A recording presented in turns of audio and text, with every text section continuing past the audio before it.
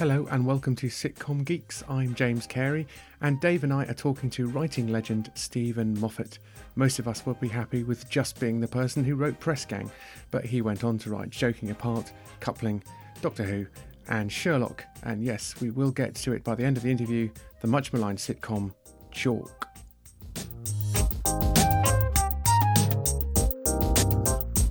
Commissioners are talking about comedy drama now in a way they haven't been for a long time. We want comedy drama. What would you define as comedy drama?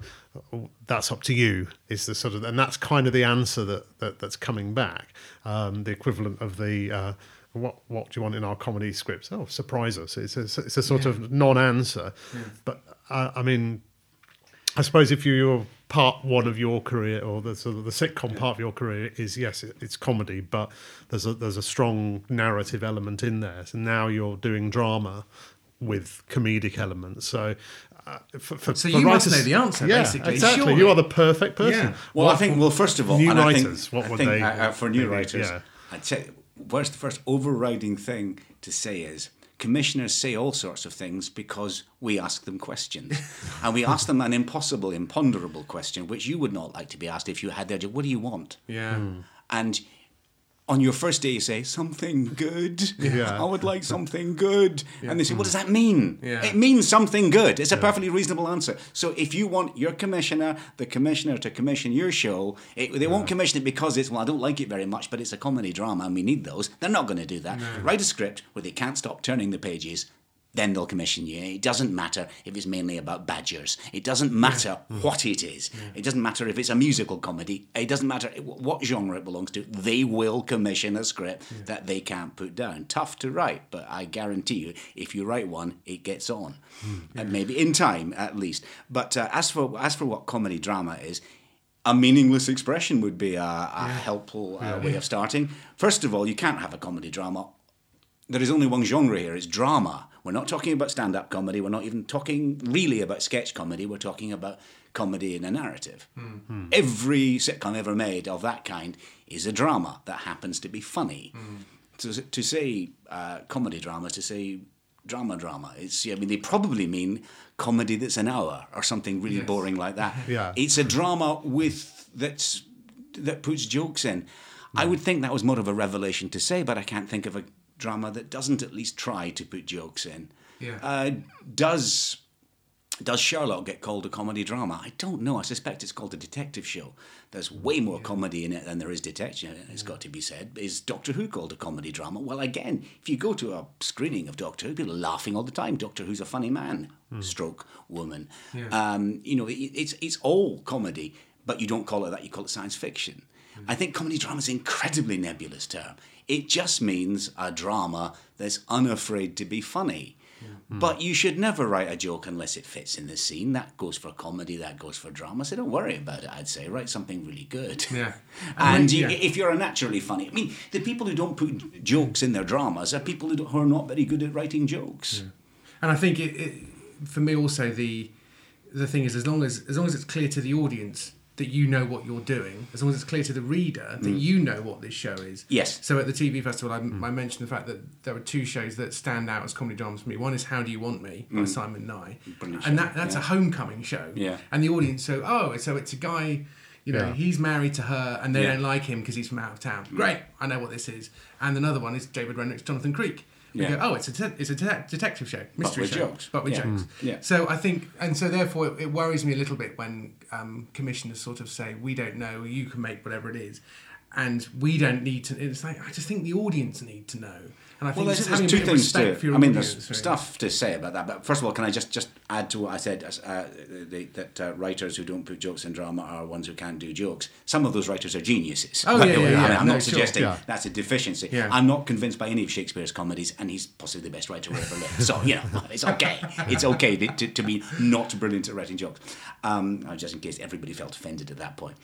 What I mean, audience expectation, audience. Sometimes expectation is just giving them enough to know. It's going back to what you were saying about. Do I need to know that I should be confused? Great, I know I'm confused. because I think the audience have a slightly stronger sense of genre than people like to think. Well, they want to know when you start watching, I've watched a few things recently without a clue what they were going to be, which is a lovely feeling. You very rarely get to do it. And I think I watched the first episode of The Good Place. Not a clue what that was going to be. And oh my God, it's a thrill ride, isn't it? And very funny. Have you watched it all? Yeah. I am fully up to date. Oh my God. Oh my God, that's a good show. Great. I've stored it up. I've not got to it yet. Oh, right. Okay. Try and as far as possible not let anyone talk to you. Oh yes, I know nothing about it. I'll say no more. I've seen it all. So you will love it. Okay. But one of the things it does is I didn't know what I was expecting. I didn't even really know it was comedy or drama. And I still don't know. Is that the confidence with which the show addresses you. Yeah. Now, what about Breaking Bad? I mean, it's a drama, I guess, but there's some very funny stuff in it. And he starts off in his underpants, out in the desert somewhere. It's. I think the audience love a feeling of boldness and confidence, and you are being told this story about this person. Yeah. And you will laugh when we tell you, and you will look shocked when we tell you, but you just feel, in totally safe hands. Do they need to know what the genre is? I don't think an audience would really know. What comedy drama means, because if we're having trouble with it, can you imagine they're saying, which one is it? Yeah. That's true. But the moment they see it's a studio comedy, there's like the rules are slightly different. I think that's true. Yeah, there's a genre that's not even really sitcom, because sitcom is just literally a comedy in a situation as opposed to in a sketch. There's the studio audience sitcom tells you this is going to be a laughter riot. It's a hell of a thing to write because it's more or less like entering a room with somebody saying, this guy's really funny. This guy's awesome. You are going to kill yourself when you hear this guy talk. Here he is now. Stephen, go! Try being introduced that way. That's really not good. Whereas a sitcom, whereas I always think drama can creep up on you and say, we're really funny this scene. You're going to love it. Yeah. So therefore, let's talk about that briefly, because I think, we're... At the Craft of Comedy Festival, Dave gave a speech where he was sort of a bit of a rallying cry for studio sitcom, which is what a lot of us sort of grew up on and love, and it's our kind of first love. And you've written plenty of those episodes, and also it's not as if it's dead, because they keep rerunning Frasier, and the kids are all watching Big Bang Theory. So there is clearly a future in Mrs. it as well. Brown's Boys, I believe, is a relative success. Yes, but it feels to me like there's a bit of... So when people say, where are all the great comedies? One of the things I say, there's about 9 reasons why they've stopped. But one of them is the great sitcom writers who direct studio comedy have stopped and are doing something else now. And who the hell can blame them, given the amount of pressure that studio sitcom is placed under? And so you have the Stephen Moffats of this world, and you have the Simon Nye's gone off to write the Durrells. David Rennick. Don't blame him. David Rennick is off writing Jonathan Creek. Good move.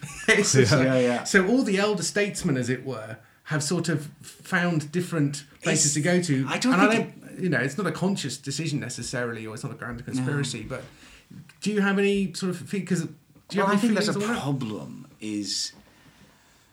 I don't think sitcom, the format of the studio sitcom, which I love, is always the best way to do the same comedy now. What I mean is, television didn't used to look the way it looks now. When we watch television now, we watch something that's quite often better than cinema. I mean, have you seen the recent Game of Thrones? I haven't seen anything in the cinema that matches their battle scenes. I have literally not any cinema anywhere has matched those battle scenes. My memory of Doctor Who is very much of Well, see, now piece of cardboard that he's standing behind. To a modern kid, that's the big challenge of Doctor Who now.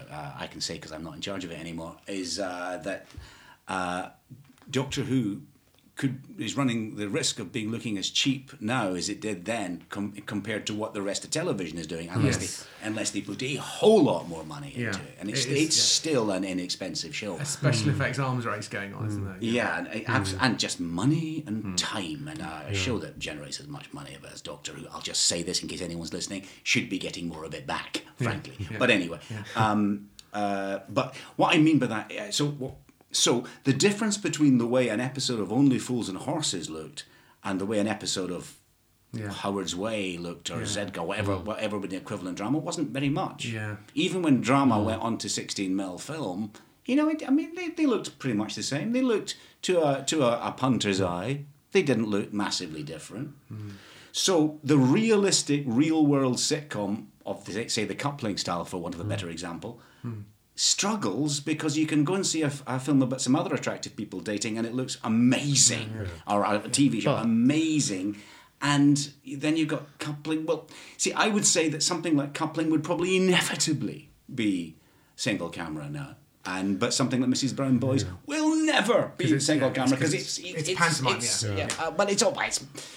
I think we underrate it when you say that there's a very clever man wrangling the audience. Yeah. I mean, God, that's good. Sorry, Dave. Go on. But I was just thinking of when you're mentioning Coupling there. I mean, looking at Chalk, which looks like great show. Don't mention the what. I think I might have mentioned Chalk once, but I think I got away with it. Okay. Yeah. But in terms of the look of Chalk compared, and then Coupling, and I remember when Coupling came out, and I just thought, as well as enjoying the show, I just thought, actually, as a student of sitcom, this has got a more of a kind of American feel to it. It feels more. It's an audience sitcom, but it feels modern, and it doesn't seem to be that an equivalent. Obviously, I may be wrong. But I'm guessing that your experience of Chalk maybe made you think, well, how can I do a sitcom that looks more like TV now rather than well, that was theatre? a lot to do with Sue, my wife, who was the producer. Sort of trying to look at how do we make sitcom not look terrible and flatly lit now that the rest of television was starting even then to look rather sumptuous, and having practical lights on the set and trying to work out really, Andrew Howe Davis, the designer, really trying to work out where the camera angles are going to be on this. It's not quite shot as live, but it's close to live, a sitcom. How can we get the camera trapped so we can get good angles on the thing, and how can we give it a proper visual grammar that's actually satisfying to an audience who have insensibly raised their expectations. The other answer would have been to do it single camera. Probably 2 or 3 years later, you would have done that. I mean, I remember it was an odd show that it was because we were trying very hard on to look quite good. We never ever got to a dress rehearsal.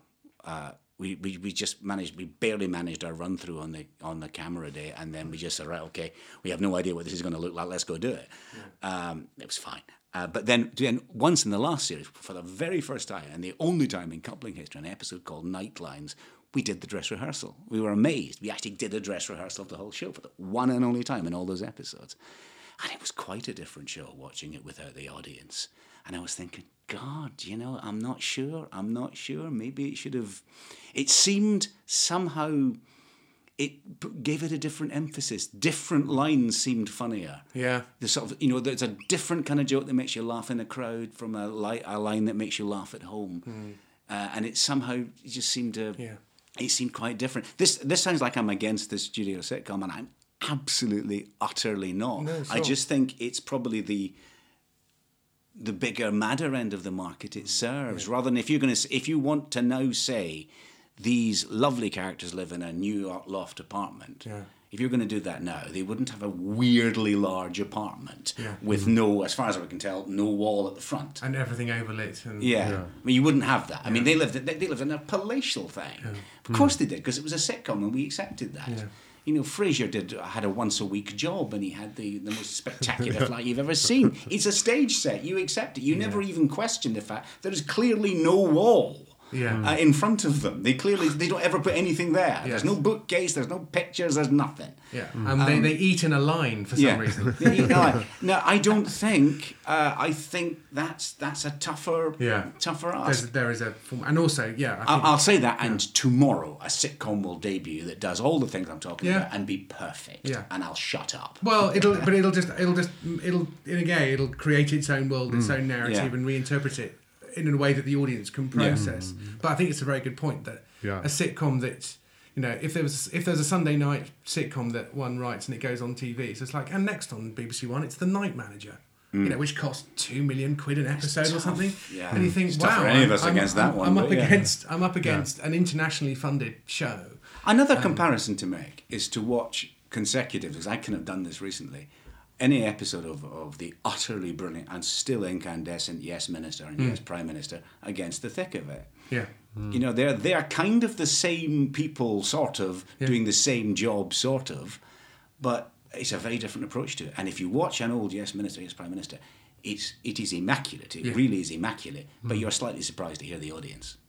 Yes. You sort of think, really? What are they doing? Where are those people sitting? They appear to be in a cabinet room. Yeah. You know, so it's... But, you know, it's still amazing. You would not make... Well, they did make a version of Yes Prime Minister, didn't they, recently? There was a live version. There was a new live version for the stage, and then it was on UK Gold. Yeah. So, which I've not seen because I can't risk it because it's my favourite show of all time. So, and I've sort of memorised. Well, I mean, it's. I mean, I brutally want to have to say it's not as good, but. How could it be? No. Well, it's like saying, is it? They asked the writer of Catch-22, you know, your next novel, it's no Catch-22. She says, well, what is? No, and you go, well, that's Catch-22. You sort of get to say He that. should have said that. He should have said that's Catch-22. That's the funny answer, you see. You see, you are a comedy writer. When we cut you, that's what you're bleeding jokes, aren't you? When it comes down to it. Hello there, hope you're enjoying the interview. James here, and we thank Stephen for taking the time to talk to us. And if there's anyone out there that you think we should be interviewing about situation comedy, let us know and we'll do our best to make it happen. You can email us at sitcomgeeks@gmail.com, and you can find us on Facebook and Twitter, where we often put up links about writing advice and stuff that we find on the internet, as well as to our own blogs and our books. Dave's book is called How to Be Averagely Successful at Comedy, which I can heartily recommend. And mine is an ebook called Writing That Sitcom, which you can find on my blog on the top right-hand corner. Do please help us out by joining us on Patreon and chipping in a few dollars a month, which we can then turn into pounds, which is then turned into more content for this show. So soon we'll be launching our Sitcom Soup to Nuts series, which will be only for subscribers. And in that series, we'll be taking you through the entire process of creating a sitcom from basic idea to a final script, which we hope to record somehow. More on that to come. But for now, let's get back to Stephen Moffat. So if we have people listening, and we do have people listen, which is pleasing to know, they're starting out, you know, they are the Stephen Moffat to be, or the Stephanie Moffat, you know, maybe give a couple of hints on, you know, stuff about perseverance, stuff about what you're writing, choosing, you know, what's the sort of stuff that you probably needed to hear when you look back on the arrogant fool who thought they could make a career out of writing. which you need. You need the arrogance, don't you? You do. I mean, I think it's a different world now, and I think it's a better one. So that's probably encouraging. Okay. I mean... well, they would say to you, yeah, but there wasn't as much competition back then. You're lucky. It's all right for you. Blah, blah, blah. Do you really want your career to be a function of no competition? Do you want to win this in a competition, in which case... Forget it. If it's the Football World Cup, then yes. Yes. Yeah, but as far as I can see, that does seem to be our strategy, is that we hope that by some magic, only really bad teams will stay in.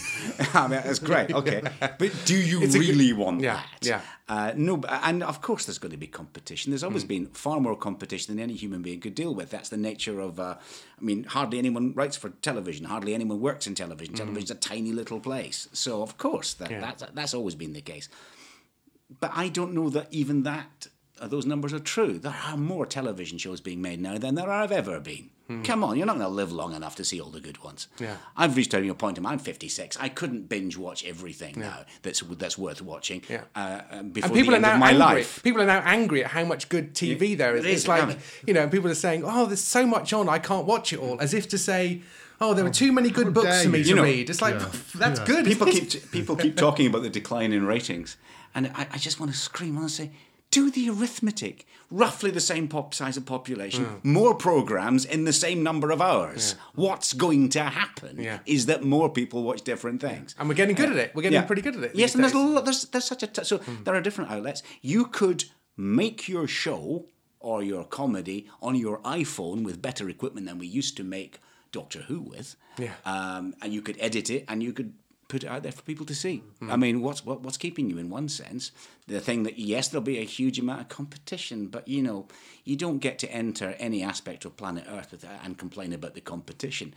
That's how evolution works, isn't it? You just got, I mean, that means you've got to run hard and work hard and be fast. I mean, that's what you're volunteering for. Yeah. You're volunteering for a job where the competition, where most of the people who try for it won't get it. Yeah. You're volunteering for that, so stop whinging about that. Yeah.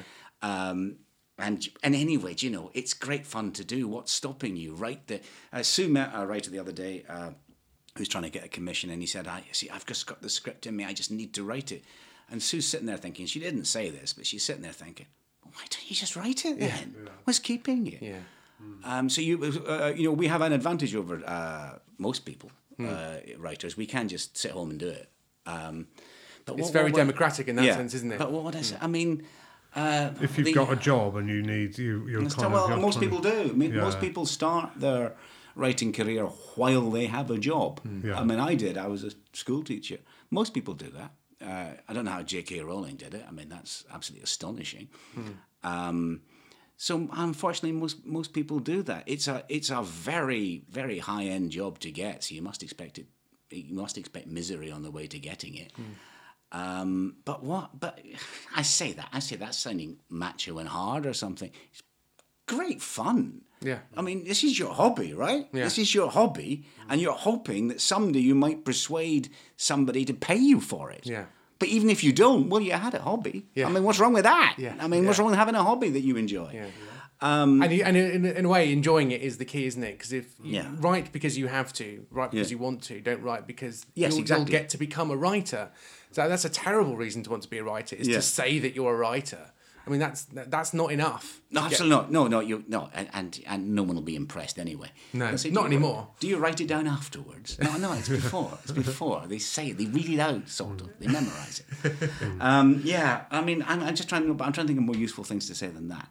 I mean, one of the nice things about wanting to write television is that the very, very best in the world will demonstrate how it's done every night in your living room. You don't have to go anywhere. So watch a lot of what you like and imitate the living crap out of it. Mm-hmm. Don't ever worry about imitating something. Never worry about that. Of course, that's how you begin. Yeah. You imitate the living shit out of everything you admire is how you learn to do it. Of course it is. That's all learning. Especially if you're imitating two things simultaneously. Yeah, and it will become its own thing eventually anyway. But many great shows are straightforward imitations of other shows, which were imitations of other shows. Every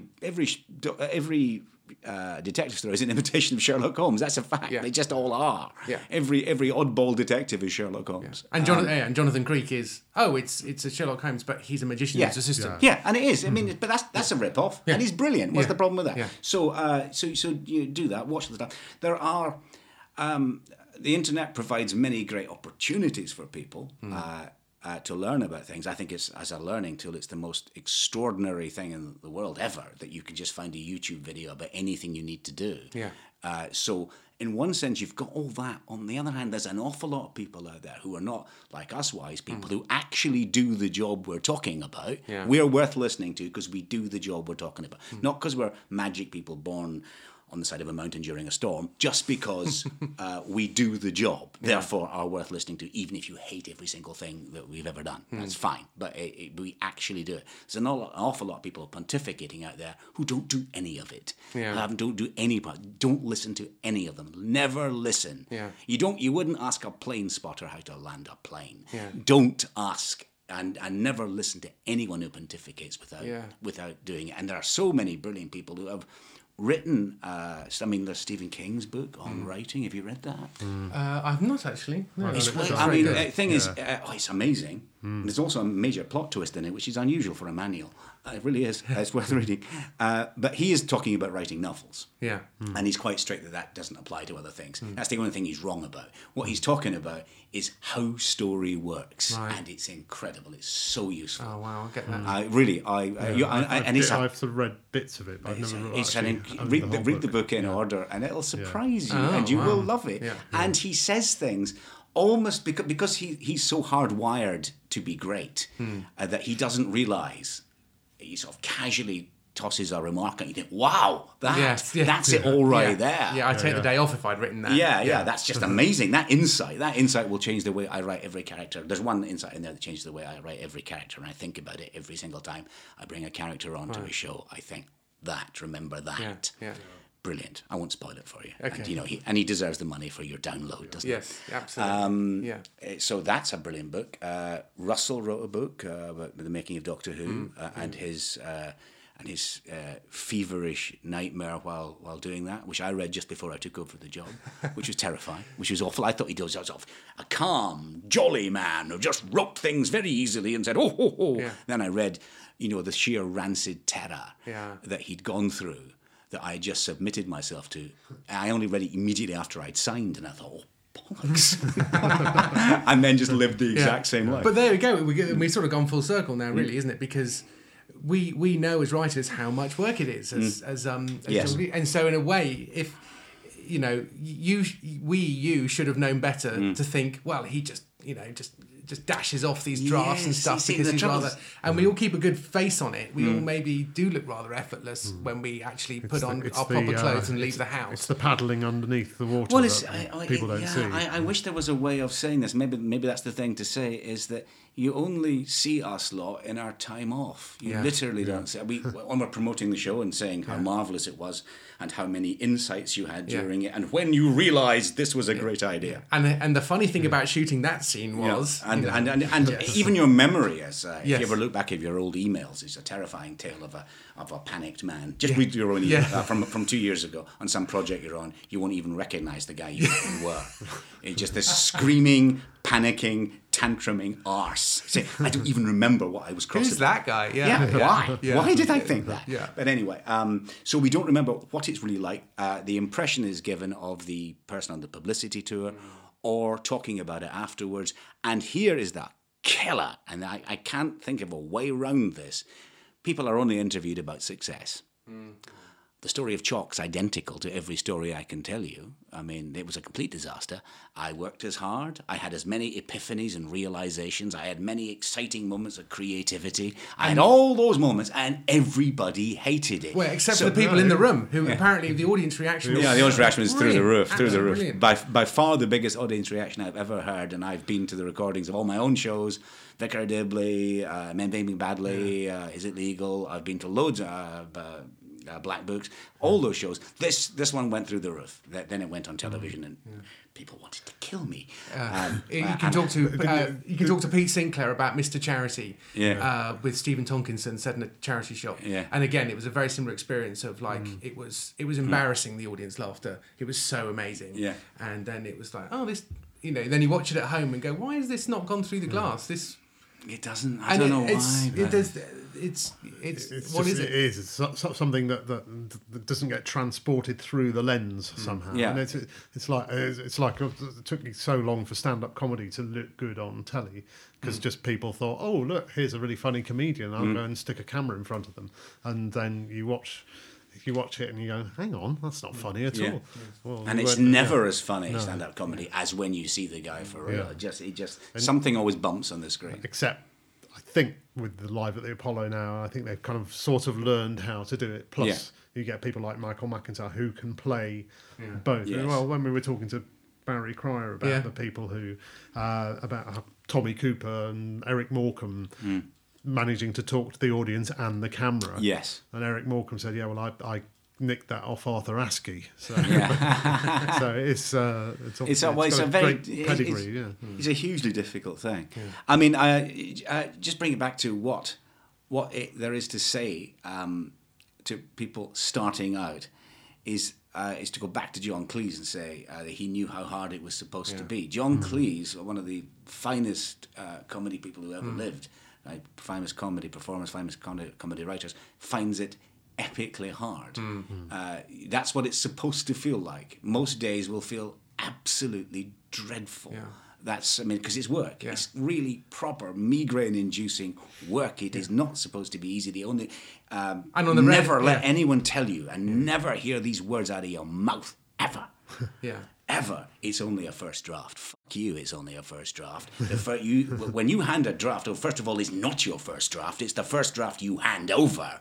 Because you've hidden the ones that were so shit. So this is the one you believe earnestly that if they had to go into action tomorrow, it might not be the right length. It'll probably be too long, but it's good. You're wrong, and you're going to have to rewrite it. But the right state of mind is to hand something over.